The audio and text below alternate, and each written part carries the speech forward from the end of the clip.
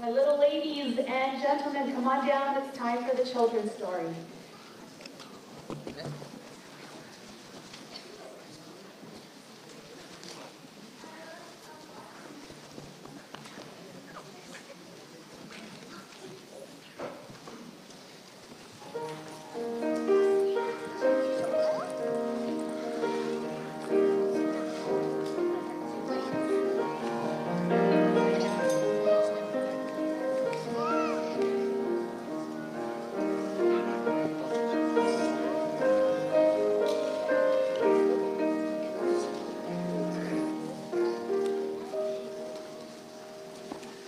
Good morning. I will have some pictures on the screen behind you as I tell the story. So if you want to turn around, you'll be able to see some of the pictures. So there are two boys. They were best friends. They were neighbors. They went to school together. They even became co-workers. Well, one day they decided, life is too short. Let's make an adventure with our lives. So they bought themselves a boat, and they decided that they would go off and explore distant lands, discover new things, and off they went. Well, during their adventures, there came a stormy night. The clouds got dark, the waves grew bigger and bigger, and their boat was being battered by the ocean waves.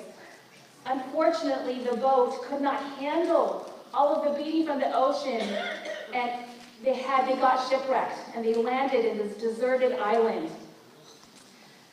And on this island, there was nothing. There wasn't even a single tree. And Eric, their names are Eric and Ray, they go, oh, there's nothing that we can do here that will help us to survive. The only thing that will help us to survive in this deserted island where there is nothing is prayer. We're going to need to ask God for some help. Eric and Ray decided, we're going to need to split up. Let's split up. You take one side of the island, and I'll take one side of the island, see if we can find anything, and then we'll also pray, and if we find something, we'll look for each other and help each other through this terrible thing that we're going through. And so off they went. Eric went to one side, and Ray went to the other side. And Eric, said, we're going to need to pray. I know my friend Ray is praying. I'm going to pray. One of the first things I'm going to need is, Lord, please send me some food. And he opened his eyes, and a few hours later, what did he see? There's food, there's veggies, there's fish, there's nuts. Oh, this is awesome. I'm going to eat this all by myself. Okay, he said, I got food. I'm going to pray for some shelter. And bam, he had some shelter. Well, after a few days, he's like, I'm getting lonely. I need a friend. Well, what's the next step? Lord, I need a wife. Please send me a wife. And a few hours later, there was a shipwreck. And their lone survivor was this beautiful woman. And they got married. And this whole time, Eric, everything that he asked, he got what he needed. And he was having a great time on this island. Well, after about a month, he got really tired of his life, and he says, Lord, I just want to go home. I want to raise a family. And please send me a ship. And he prayed, and a few hours later, bam! There comes a rescue boat coming to rescue him and his new wife. And he gathered the little bits that he had, and he got his wife, and he was walking on the boat, and he heard a voice. And the voice said, where are you going? And how about your best friend? And Eric said, what do you mean? My best friend is here. I have my wife. And he said, what about your best friend Ray? And this whole time he was on that island, he totally forgot about his best friend Ray. And he says, "Who are you?" He said, "I am the person that you've been praying to and asking and has been giving you food, has been giving you shelter, and has given you your wife." My little ladies and gentlemen, who is this voice? It was God. God was talking to him this whole time. God was answering his prayer, but then God said, "You know, it wasn't your prayer that I was answering. It was your friend Ray. It was his prayer I was answering." He felt so bad. The whole time he was there, he totally forgot about his friend Ray. He was only concerned about what he needed, what he wanted, and that's all that he was praying for. While this whole time, his friend Ray was praying one prayer. And the Lord said this was his prayer: "Please help my friend Ray with whatever he needs. Please send him whatever he needs." Eric he felt so guilty that he got on his knees and he said, "Thank you, God. Thank you, God, that you would still take care of me while I was still so selfish and had forgotten about my friend." My little ladies and gentlemen, here comes the lesson. I want you to all turn around, pay attention. Here comes the lesson. You know, sometimes we get so wrapped up and so worried about our stuff, what we want, that we forget our friends. But during this time, you know who still loves us and takes care of us? He sure does. He doesn't ever forget. God takes care of us. So when those times come, remember that God still loves you. Okay, so we're going to end this in prayer. After prayer, we'll pick up the lamb's offering. Do I have a volunteer? I'll help you. Is there a volunteer that'll pray? Come, sweetie. Let's pray. Okay, let's fold our hands and close our eyes.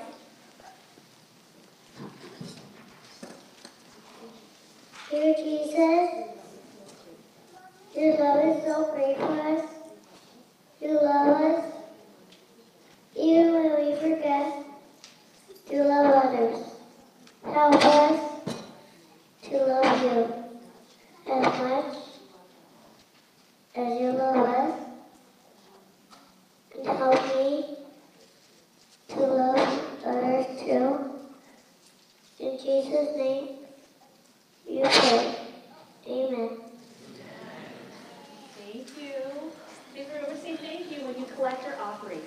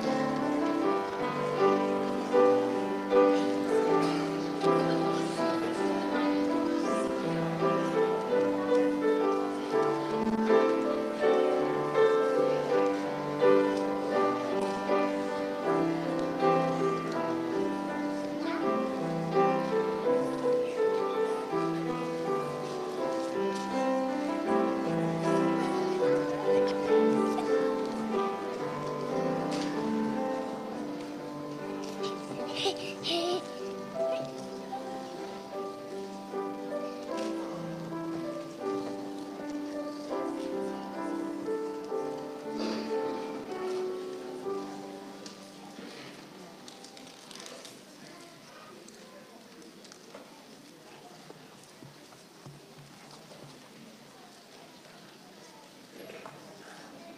morning. Happy Sabbath, church family. Good morning. Today's scripture reading will be found in Revelation chapter 2, verse 7. And I'll be reading from the New King James Version. He who has an ear, let him hear what the Spirit says to the churches. To him who overcomes, I will give to eat from the tree of life, which is in the midst of the paradise of God. May the Lord bless the reading of his word.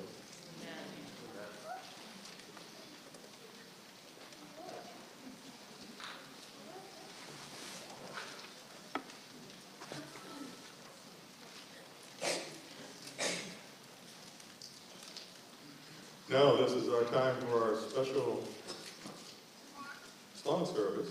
So let me guide you to our page of 181. Does Jesus care?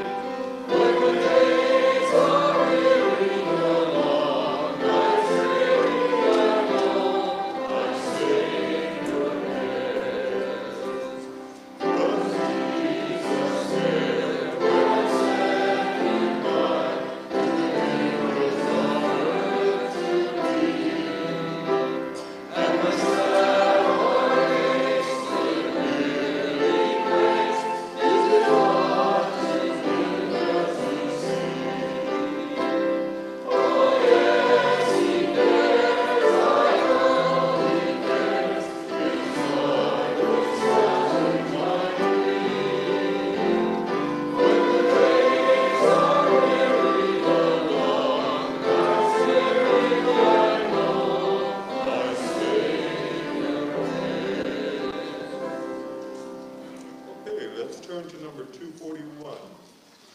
241, Jesus, the very thought of you.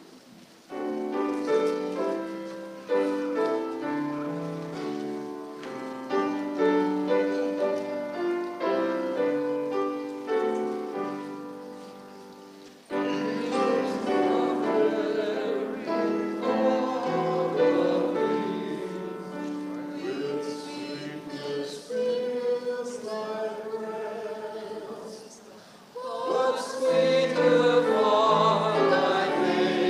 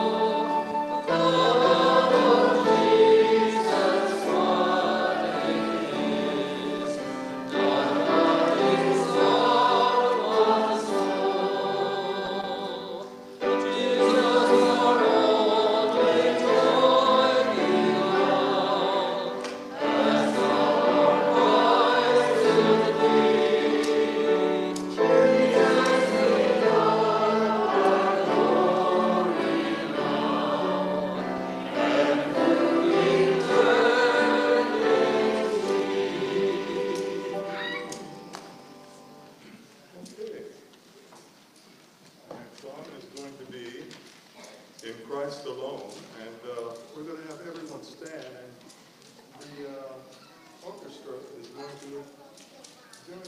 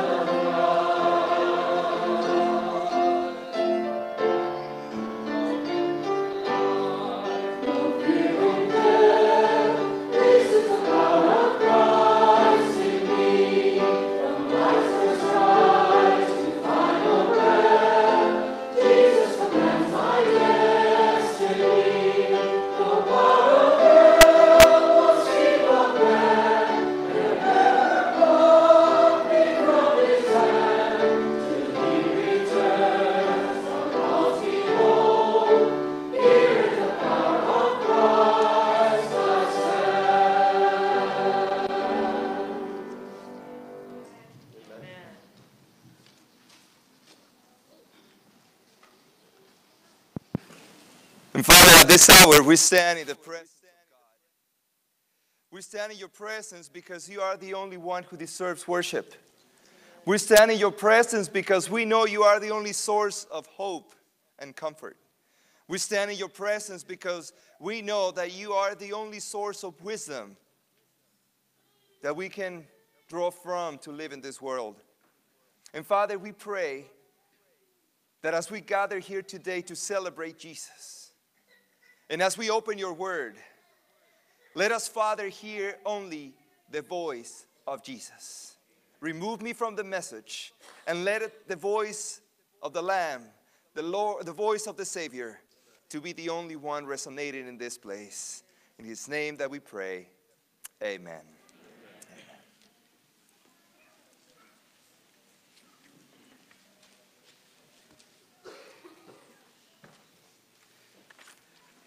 Well, happy Sabbath, everyone. If you are here for the first time, or if you've been here for a long time, or you come every once in a while, you came at the right time. Today we start a new series, and we called it Loved Even in Spite of Me. And the reason why this series is so special is because we believe that there are several elements that help us to get closer to God and to become the people that God wants us to be. And even in spite of our mistakes, in spite of our past, Jesus still loves us enough to bring us back to his fold and to help us to become what he had designed us to be. So there's a couple of things that you will get today. In your bulletin, you have your notes. And those are on the right side of the bulletin, yes. But there's also another sheet of paper this color. You see it? Okay. On the front of this paper, there is a list of life groups. Life groups. These are groups of people, you, who have dedicated a time set apart during the week to get in contact with God and with each other. We believe that we are not designed to live life alone, especially Christianity alone. We are designed to have a family. And we are a big family here. And that is a good problem to have. We are a big family. The problem is that when we leave this family, this place, we don't contact anybody anymore. And God says, you know, you need to be connected. You need to be in touch with each other. Because God made us to live life together. That's why we call them life groups. And on this back, like I told you, there's a list of groups. Not all the groups that we have, because some already have too many people. And we don't want it to be another church. We want them to be small groups. So these are other groups. Now, some people are thinking about forming new life groups. And that is awesome. Because you know what? 2 people could start a life group. That's the promise, right? Wherever 2 or 3 gather in my name, there I am. Now, what are you going to do there? Flip the page over. On the other side of the page, there are some questions based on the message and the text that we'll talk about on Sabbath morning. So these questions are conversation starters and more practical guideline of what God wants us to learn from these passages. Now, at the end of the message today, you will get a card. Some of you are already familiar with the cards, right? Okay, in the back of the card, there is a text. This is the memory text that we need to memorize, right? This is a piece of scripture that would help us to remember not just the message, but that would help us as the promise that God has given us for this week. So, this series will grow together here, we'll grow together in our life groups, and we'll grow individually, but as a family. So being that said, go to your notes. Today, I want to talk to you about love. However, scientists have discovered that love is a chemical reaction that only lasts 2 weeks. That's why we say, I fell in love. And it's almost as good as I fell in a ditch or I fell in the lake. Because it doesn't last very long. In the best case scenarios, this chemical reaction lasts for 2 years. And that's it. That is why some people say that puppy love leads to a dog's life. And others say, in a less scientific term, love is blind, but marriage is the great eye-opener. Today I want to tell you that love in the Bible is hardly ever referred as a romantic emotion. Love in the Bible is an experience that is based in conjunction with an action. It's not on feelings, it's based on actions. This series will discover the qualities that Jesus wants to see in every one of us. The qualities that Jesus wants to see in his church. Now, when we talk about church, some of us, because of our experience, our past, our history, we can think, well, the church is not perfect. The church is full of problems. And let me tell you that you're right. But every time the church has problems, they are never God's problems. They are always people's problems. And the reason why they're people's problems is because we haven't really understood what love is all about. And when, as an individual, I have my own agenda, not God's agenda. When I want to feel my emotions, not God's emotions. When I want to do my own thing, not God's thing, that's when problems in the church occur. Because if I am wrong, I'm part of the church, I'm going to bring my mistakes to the church. Now in Revelation 1:1, it's right there in your notes, we'll find what this series is going to be all about. And it says, I read from the New King James Version today, the revelation of Jesus Christ. Let's stop right there. The revelation of what? So the book of Revelations begins with one simple thing. It begins with Jesus. Now this is quite interesting because the word revelation, from when the name takes its, the book takes its name, it's quite interesting. In Greek is the word apocalypsis. Can you say apocalypsis? That's funny because in Spanish that's the same name, apocalipsis. And you know what that means? You know when you go to a hotel and you sleep all night and it's already like noon and you wake up? Don't lie. It's noon and you wake up and then you go to the curtain and you open it. And you see the light coming through. The action of opening the curtain and letting the light through, that is apocalypsis. It's a revelation of the light that is outside, that inside you cannot see. So the book of Revelation is designed, was written with the purpose of removing the curtain, the things that don't let us see who is shining with light.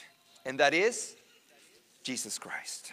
So the revelation of Jesus Christ, verse 1, which God gave him to show his servants. You see a chain of command here? Things which must surely take place, and he sent and signified it by his angel to his servant John. So you see the process. God gave it to the angel, to John. Now John writes this book, and it was written in the year 94. Now this is a series. It begins with a series of letters, and these letters are designed for each one of the churches that were established in the region known today and back in those days as Asia Minor. And these churches receive a message directly from John. Now each one of these churches has a couple of reasons why they received the letter. Revelation 2 says, who bore witness to the word of God and to the testimony of Jesus Christ. You know what a testimony is, correct? The word testimony comes from the word witness. Witness. And what he's saying here is that the people who will receive these letters, who will receive this message, this revelation of Jesus Christ, the reason why they will receive it is because with that information, they will bear witness. They will testify of Jesus. In these letters, we'll find the image that Jesus wants of his church, specifically from chapters 2 and 3 on Revelations. Now, Revelation has two meanings. One is a prophetic message. The book of Revelation is entirely, you heard me well, entirely symbolic. There's no part of Revelation that are literal and parts that are symbolic. No. It was designed to be a symbolic book. It was designed to be a code during a time when the church was persecuted. This book was written in the year 94. So this is the time of the first persecution of Christians. So when John writes this letter, it was full of symbols. And only those who understood the Old Testament and the message of Jesus, the words of Jesus, through the disciples, the teachings of the disciples, understood the meaning of those words. However, the second meaning is a prophetic meaning. So by being prophetic, that means that it's going to apply to people that not only lived at that time, but will live later on. And guess who that is? That is us.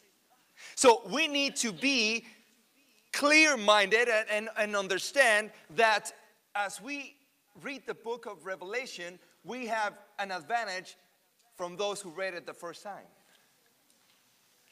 Those who read it the first time, yes, they had the Old Testament, but they didn't have it the way we have it.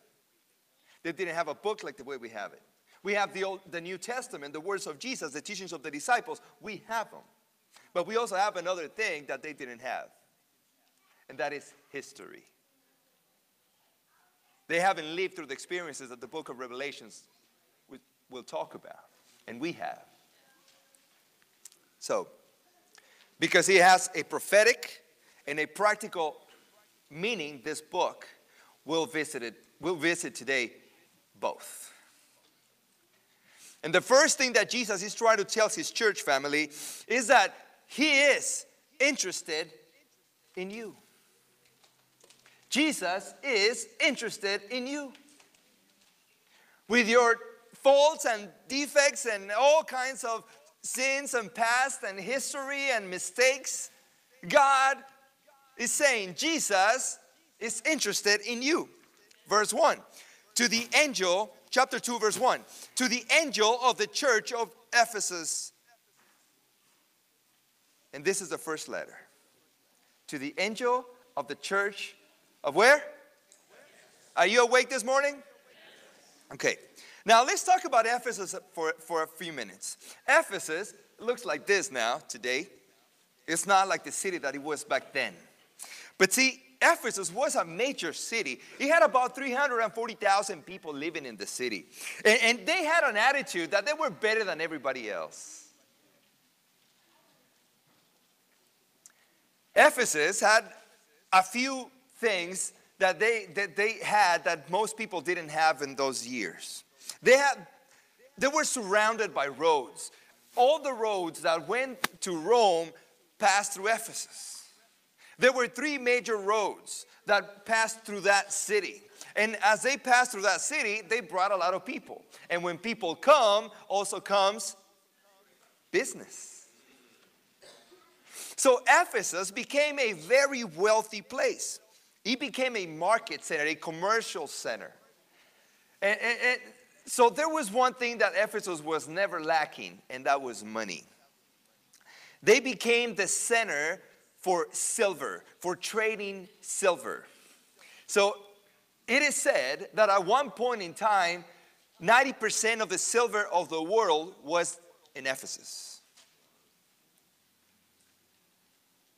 Also, they had this thing called the Ephesian letters. And Ephesian letters were kind of a good luck charm thing. See, people would go to Ephesus and they would get these letters written in Ephesus and stamped by an Ephesian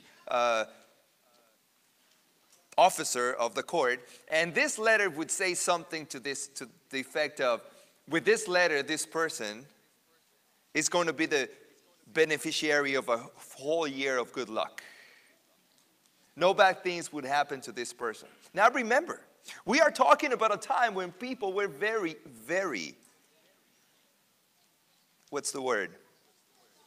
Superstitious. And they believed in anything and everything. So having that letter, people felt protected. So these Ephesian letters were a commodity to have. So only wealthy people who would go to Ephesus will acquire those letters, and they felt protected for a year.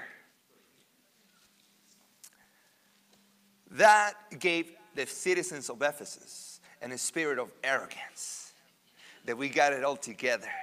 Luck comes from Ephesus. Money comes to Ephesus. And if you're an Ephesian, you don't have to worry about anything. That made the city of Ephesus a cultural center. It was kind of like New York City, you know, where the World Trade Center and Fashion Week. Also, Ephesus, I'm surprised that you know what Fashion Week's about. Also, they had a huge temple, and this temple was known as the Temple of Diana. this statue was said that descended from heaven and landed in Ephesus. Now, the crazy thing about this statue is that it was the statue of a woman, but the way it was. It was a statue that was different than any other statue, because this statue was laying on the ground. And as it was laying on the ground, it was measured at a length of 425 feet. The width was 220 feet. But the height, remember, this is laying down, it's on the ground, was of 60 feet. So that means that you were standing by the statue and it was laying on the ground and it was 6 stories above you. It is said that Alexander the Great, going through Ephesus, was in awe of this temple and the statue. And he told the Ephesians, the Ephesian officers and those keepers of the temple, I would give you my spoils from my eastern travels if you let me write my name on the statue. They were so arrogant that they told him, no, we don't need your money. That was the Ephesian mind. And that took them to become a center of immorality. Because people travel from all over to Ephesus. Ephesus practiced every kind of worship style. It is said by historians, the approach to the altar of the temple was the darkest of vileness. The morals of the temple were worse than the morals of any beasts, because not even dogs don't mutilate each other. Their behavior, historians say, makes the Ephesians only fit to be drowned. They had a special, we will call them priestesses at the temple. So the library that was in Ephesus had a tunnel that connected underneath to the temple where these priestesses offered their ministry. So what happened was that people would go to Ephesus and men would say to their wives, I'm going to the library.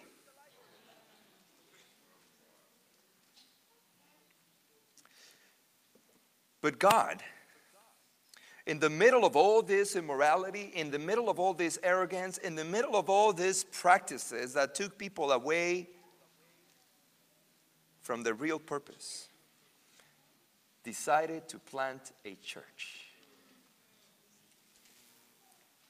And it says, verse 1, chapter 2, to the angel of the church of Ephesus, write these things, says he who holds the 7 stars in his right hand, who walks in the midst of the 7 golden lampstands.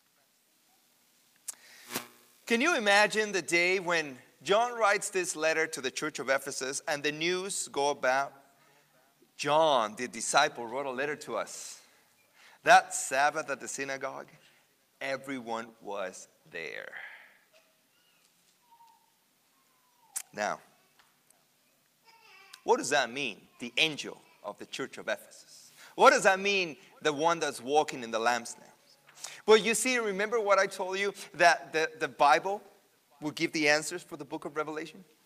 This is what it says in chapter 1, verse 20. The mystery of the 7 stars which you saw in my right hand. Remember who's talking? Jesus. In my right hand. And the 7 golden lampstands.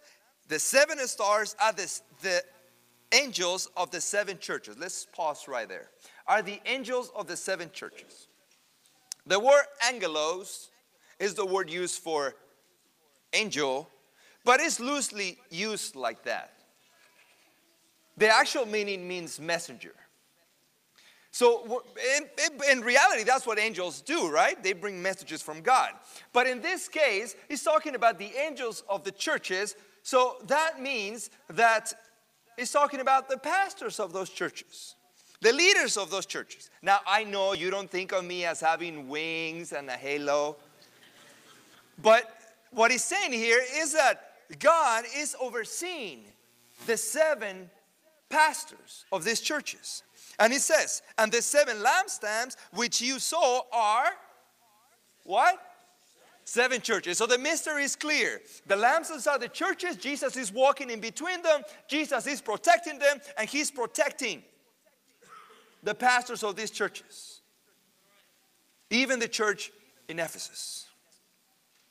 Now this protection that Jesus is offering in his right hand is quite interesting. Because see, this protection, it means care, means tender, hold. I don't know if you ever had a little bird or a hamster in your hands. You know, you hold them tight enough for them not to go fly away or run away, but loose enough that you don't choke them. And that is exactly what he's saying. Jesus is supporting the church, he's holding the church, he's protecting the church all at the same time. Isaiah 49:16 says this in your notes. See, I have inscribed you on the palm of what? Of my hand. From the beginning of time, God has been trying to protect his people.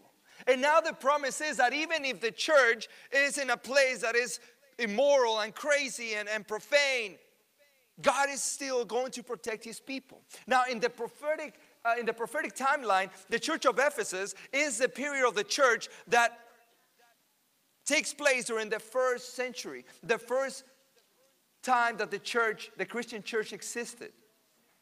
And think about this for a second. If this is the first period of the church, right after Jesus dies, right after the disciples die, it didn't take very long for the church to go crazy. Because see, God knew that the moment that our focus is lost, when we lose sight of what really matters, or when we lose sight of our purpose and reason, it doesn't take very long before we go astray. But God is interested in you. Now, the other beautiful thing about this is that this hold in his right hand is in the present tense. And see, Greek is very different than English. See, English, present is just a point in time. Because what comes after is future. What passed, okay, you're waking up. It's past. So this is what happens. What John is saying is that Jesus in present in Greek is a continuous event. So when he says, I have you in the palm of my hand, I will never leave you. I will always have you. So I'm imagining that the Ephesians who were hearing the reading of the letter that John wrote, and they're sitting in the synagogue, and they're like, oh, that's awesome. Jesus is interested in me. But then we move to the next part of the letter. And he tells us that Jesus knows your works. Jesus knows your works. Verse 2, Revelation chapter 2. I know your, say it with me, your works. I know your works. Well, the first reaction to the message was like, oh, that's cool. Oh, you know my works? Now the mood changes a little bit. I know your works, I know your labor, your patience, and that you cannot bear those who are evil. And you have tested those who say they are apostles and are not, and have found them liars. Now Jesus knows everything. And he likes what this church does, because they don't like evil and they don't like liars. Verse 3. And you have persevered and have patience and have labored for my name's sake and have not become weary. Now, what it says in Greek, and you have persevered, is you have cheerfully endured. And uses the word hilarious that Harry was talking about for the offering call. So this cheerful enduring is that in the midst of all these problems, in the midst of all these heresies and sins, the church of Ephesus somehow has remained faithful. We don't know the reason why they were faithful, but we know that we're faithful so far. Now, the only way that I can illustrate to you this cheerful enduring is like this. A while ago, a few years back, we went backpacking with some of the Pathfinders from our club. And we went to this place that to get to the camp where we were going to camp, it was a long downhill. It was about a 5-mile hike. So going down on the way to the camp, it was cool. It was downhill, not a problem. We get there. We stayed there Friday, Saturday, and then Sunday morning, we had to pack everything up because we were going back. You know, after being there, no shower, eating awful, we had a bear encounter that night on the way back, 5 miles back, carrying their stuff, carrying their tents. We got to the point where the uphill was just in front of us. And now you see the kids going, I'm tired, I can't do it anymore, complaining. Now their mood is changed, they're fighting with each other. Don't look at me, you smell, you know. But then we got to a point where you could actually see the people up on the hill, where the parking lot was. Now you could actually see the end of the hike. Now some of the kids began to walk faster and faster. And now they're racing up to the parking lot. Now, the load didn't get lighter. The distance was the same. But what made the difference in their attitude, that took them now not just to walk and heavy steps, but now they're running to the place where the car was. That is what is called a cheerful endurance. That even though the path, the road is heavy, you know that the end is at hand. You know that the goal is visible. So what Jesus is saying about the church of Ephesus is that they're going through a lot, through a culture that is horrible, to paganism to the max, but they know that the end, the hope, is near. So Jesus knows their works, but Jesus also knows your needs. And let me tell you something about God understanding our needs. And oftentimes we're confused with this, because God knows what we need. But see, when we have needs, that does not mean that we know what we need. Jesus knows our needs, but that does not mean that we want to get what we need. Verse 4, Revelation 2. Nevertheless, Jesus says, it was fine until there, but now, nevertheless, I have this against you, that you have left your first love. Question: what was their first love? Probably some of you are thinking right now about your high school days, but no, that's not what it means. The reason why the church existed, the church period, was because Christians in the first century understood Jesus as the center and the head of the church. The reason why we have a church today is because at some point in time, Christians in the past decided that the way to heaven was through Jesus. And they made that choice because they found it in the scriptures. Jesus is saying, guys, you have been faithful. You have been faithful, but you've been faithful for the wrong reason.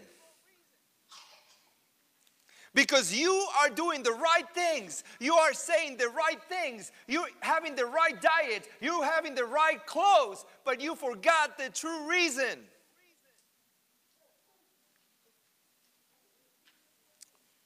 Chapter 2, verse 5.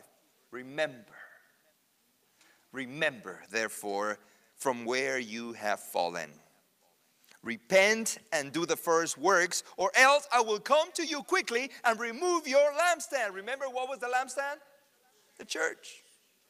From its place unless you repent. This fallen, you have fallen, the grammatical structure is the same as a satanic fall. Your book of Ezekiel says that Lucifer fell. And we know the story. He was an archangel. He occupied a high place in heaven. Some believe that he occupied the place as the archangel who led the worship in heaven. So he was right there. But his jealousy and arrogance and selfishness, from being the top angel to the top demon. What this structure of fallen implies is that it's a gradual movement. It's not once. It happens little by little. It happens in small decisions. It happens in the small compromises. It happens day by day by allowing certain practices and choices to influence your life until the moment that you are so far removed that you have completely fallen to the point that you cannot come back. One of the things that I'm afraid for in our culture is that we live in a time that even in Christianity, anything and everything goes. And we have accepted practices at some level that in the past we had never done, but now it's okay. And when we assimilate those practices little by little, we come to a point that we cannot come back. And the focus, the reason, the true origin of our existence, it's forgotten. It happens like that line painter. You know those lines that you see on the highways?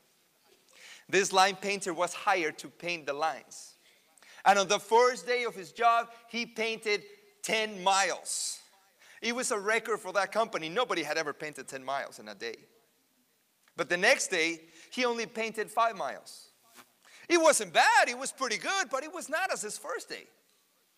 Now the third day, he only painted 1 mile. Now the manager is concerned and came to interview this new painter. Hey, what happened? The first day you painted 10 miles. I mean, that was awesome. The second day, it wasn't bad, but it wasn't like your first day. Today, only 1 mile was going on. And he said, well, what happens is that the bucket is way too far every time I paint a line. See, what happens in our Christian walk is that we have chosen not to come back to the point when we found the love. Jesus writes to this church, you have forgotten your first love. You do everything right. You have the right idea, but you're doing it for the wrong reason. When we grow up apart from Jesus, when Jesus stops becoming the center and the reason of our existence as a church, Jesus is replaced for tradition, for forms. When we lose Jesus as the focus, Jesus is replaced and the gospel is replaced by rules. When we lose Jesus at the center, we replace people by buildings. And it comes a time that what's more important is a building, what's more important is a tradition, what's more important is the rule. Because Jesus has been forgotten. John 13:35, it's on the screen. I'll share it with you. Jesus says, by this you will know that you are my disciples, if you have love for one another. And I will never get tired of saying this. The most important thing for God is people. That's why I won't get tired of saying it. You haven't gotten it yet. The most important thing for God is people. That's why he loves. John 3:16, for God so loved. And the world means the planet. He doesn't say geo, he says cosmos. It's the people. It's not the magazine. It's people. People. That's why the only thing that matters for God in relationship to people is love. And he says, in this, that you will know that you are my disciples if you love one another. You could say you're my disciple, but if you don't love your neighbor, if you don't love anybody else, it doesn't matter. Even if you do the right things, if you say the right words, if you dress the right way, if you eat the right way, but if you don't love anybody who is different, you're not my disciple. The church is a visual representation of Jesus Christ on earth. Therefore, church has to be the place where love is emitted to the community. So Jesus says, the first thing that you have to do is to remember. Remember. Verse 6 says, but this you have, that you hate the deeds of the Nicolaitans, which I also hate. Nicolaitans. Now, the Bible doesn't tell us much about these guys. We don't know who they are. There's not a town, there's not a nation, it's not a community. So the only thing that some theologians have discovered is that in reality, it's not a group of people, it's their actions. Because Nicolaitans, it's a compound word. The first word is Nike. And today we use it a lot. Maybe you're wearing them, Nike. And Nike means to conquer. And Laos means people. So what he's saying here is that possibly these people were trying to control everyone else. Blackmail, religious oppression, all kinds of things. But apparently these guys were inside the church. And the Ephesians didn't like that. Jesus says, I came to set you free, not to be controlled. See, my job is not to brainwash you. My job is to show you the way. And Jesus said, I am the way. So see, I hope you see it now that everything that we believe points to Jesus. So the moment that we lose sight of Jesus, we lose sight of everything. So the first thing that he says is remember. Remember that I am the focus. Remember your first love. Do you remember when you fell in love with your wife? With your girlfriend? Or at least you saw the movie where the guy and the girl fall in love?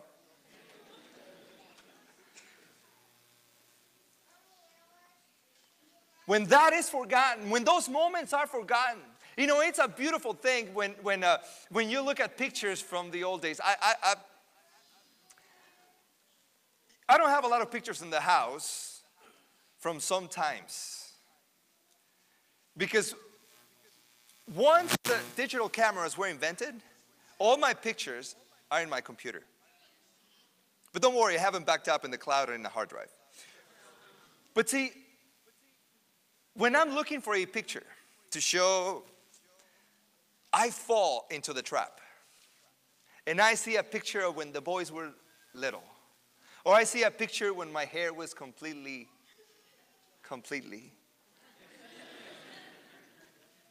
brown. Or I remember things and places and things, and I go back and my mind travels. And somebody is passing by, hey, come, let me show you. Because I want to share that experience with whoever is passing by. The boys go, oh no, Dad, no, oh man, you're old now. Or if it's somebody else, another of the brother, hey, look how he looks, he's so funny. Because when you remember how things were. The love is rekindled. You relive the moment. And that is great. Our problem is that sometimes we live so much in the past that we're not good in the present. Because we remember how things were back then. And we try to do the things that we did back then. But guess what? We are not back then anymore. People have changed. My hair is white. I can't do the things that I did in the past. But I'm still here. I can do different things. But the moment that I forget how it was then, I'm no good anymore. So, the formula says, remember, and then Jesus says, the second word, repent. Repent. We don't like this word because it requires a decision. It requires an action. It requires acceptance and humility to say, man, I'm wrong. I need to change. There's some things that I like that I don't want to leave, and there's some things that I just don't want to start doing. We don't like to repent. We don't like that. Tell your brother that you're sorry. No, sorry. We don't like it. When we're little, when we're old, we don't like doing that. But Jesus says this in Matthew 9:13. But go and learn what this means. I desire mercy and a sacrifice, for I did not come to call the righteous, the ones that are doing things right, but sinners to repentance. See, in heaven, family, there's not going to be perfect people. I'm sorry if you thought that you needed to be perfect. In heaven, there's not going to be perfect people. What's going to be filling the streets in heaven and the mansions in heaven is only repented people. So if you think that you can earn your salvation by your works and your choices, let me break the bad news to you. You're not going to make it. Only those who were humble enough to accept that it's only through the power of Jesus Christ and repenting of our sins to Him that will be there. So remember, what's the second word? Okay, you better tell me that one because it's right there. The third one is return, return. And you see, the Bible is full of stories of the people of God being called to return. Return from Babylon, return from Egypt. And now we have to return. Return to the focus, to the center, to the reason. To Jesus. In Jeremiah 42:12 it says, and I will show you mercy, that He may have mercy on you and cause you to return. Who is causing the mercy? Who is causing the return? God. It's not us. It's not our worth. It's not what we can do. It's not our name or our financial statement. It's God who originates the return. And see, I think it was today or tomorrow, Billy Graham's funeral ceremony. Yesterday, right? Yesterday. And one of the things that, well, he wrote a lot of books and said a lot of things and preached a lot of sermons, but there's a few things that stay in the mind. And he would always, during his first years as an evangelist, he would always say this: there is a hole in the heart of every human being with the shape of God. And He is the only one who can fill it. And this is exactly what God is saying. You could try to cover the hole. You could try to not return and stay where you are. And you could rationalize and justify why you're there. And believe me, I've been there. You might think that because I'm a pastor, I got it all together. No. If you know me, you know that I don't have it together. And that is why I'm telling this to you. Because I learned after I became a pastor that I needed Jesus. I thought that I went to school, I read the Bible, I had the notes. I even wore the tie and was vegetarian. But I didn't have it. I didn't have it. And what that caused in me was that I began to criticize people who were not like me. And I became bitter, judgmental, because I was legalistic. Because my focus was not Jesus. My focus was religion. And I had to repent. Return. Revelation 7 says, and this is the text on your card that you'll get at the door when you leave. He who has an ear, at least all of us here have one ear. Let him hear what the Spirit says to West Covina Hills. To him who overcomes, I will give to eat from the tree of life. Where is the tree of life? In heaven. Which is in the midst of the paradise of God. To him who overcomes. The only way to overcome is through Jesus Christ. Sometimes while trying to do the right thing, we lose focus of the reason and we hurt. And we hurt people. When the love of God is back in our lives, the relationship with God is restored, and therefore the relationship with other people will be restored. Because as long as pride is in my heart, I will never say to my brother or my sister, I hate you. Or I don't want to talk to you. Because when Jesus becomes the reason and the center and the focus of our life, our relationship with God will be restored, and with others.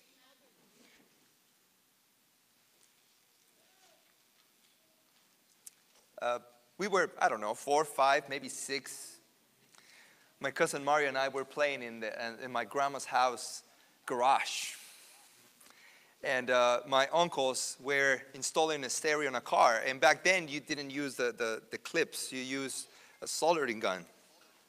And we were playing with cars there in the garage. And there was in our path the soldering gun. So I went and remove it from our path, but we were playing with the cars. Except that I made a mistake. I didn't grab it from the handle. I grabbed it from the hot tip. Believe me that at the moment that I touched that soldering gun, I repented. When I released the soldering gun, my hand was as when you put a fresh piece of steak on the grill. Well, you don't know that, you're vegan. But it was just like that. So right away, we went to the back patio where my grandmother had the water for washing the clothes, and why not? So we went there and I put my hand in water. But my hand was in pain. Mario's just looking at me, and we're just there, and my grandma comes out. And she said, what happened? I was scared because I never saw that face on my grandma. And then Mario spilled the beans. Rogelio got the soldering gun and he's burned. Let me see, my grandma said, and she opened my fingers, and there it was. My skin was white, sheared by the soldering gun. She ran inside, grabbed a tomato, sliced it in round slides. Which other way can you slice a tomato? And she put it in my hand and put a plastic bag around it. I'm thinking she's making the salad for dinner. But let me tell you that a couple of hours later, when I was back with my parents, they removed the tomato from my hand, and there were no scars left anymore.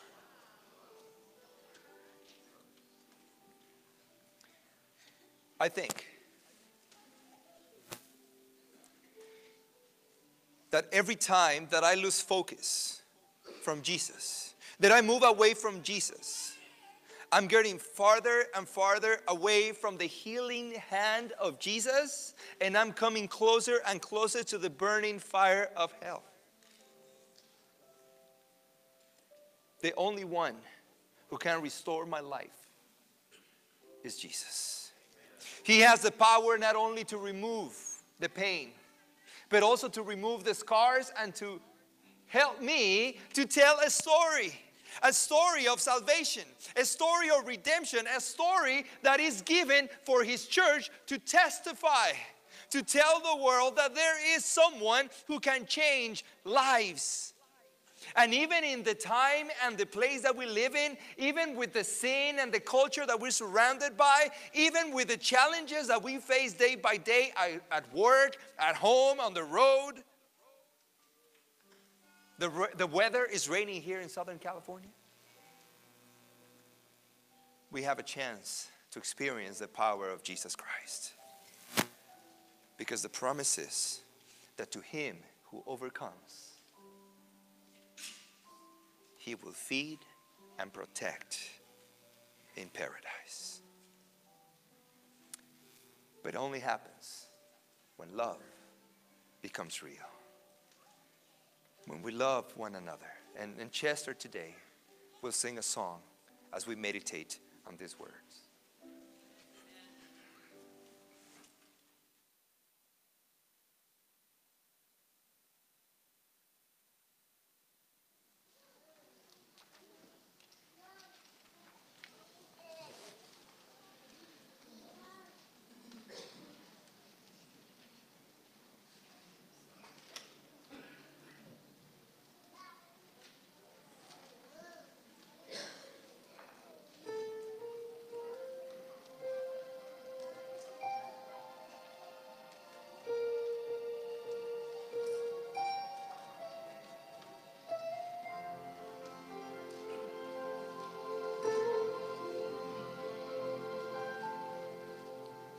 There are times when our very best intention to be walking in unity and love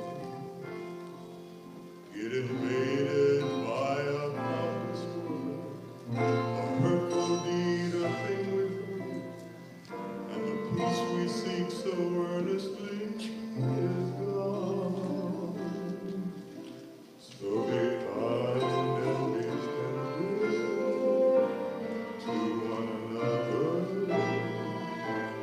filled with compassion, loving and true, with open arms, forgive as God has in Christ forgiven you.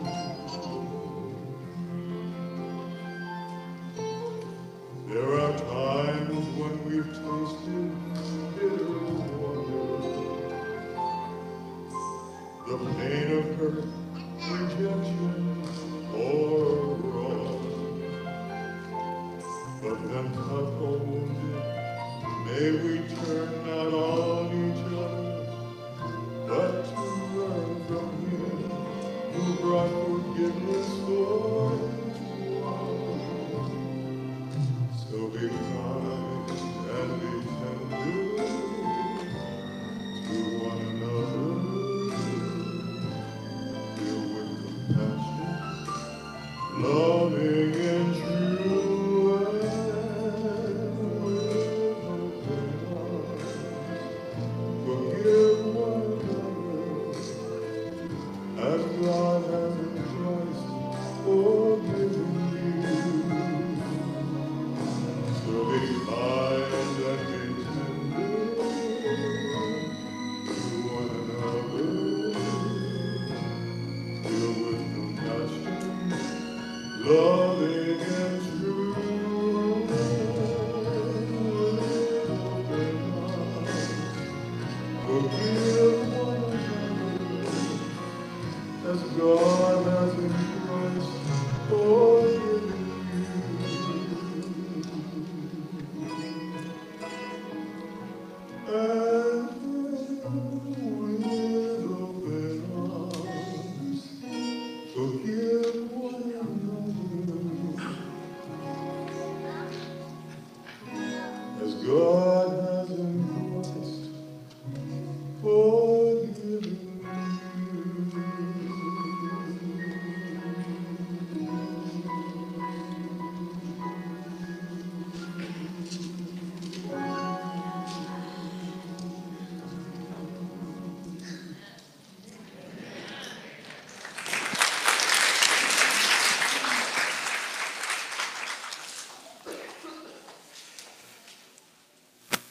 there's something you need to do today, if there's a phone call that you need to make, there's a message that you need to send, maybe a smile that you need to return, or a handshake you need to reach for.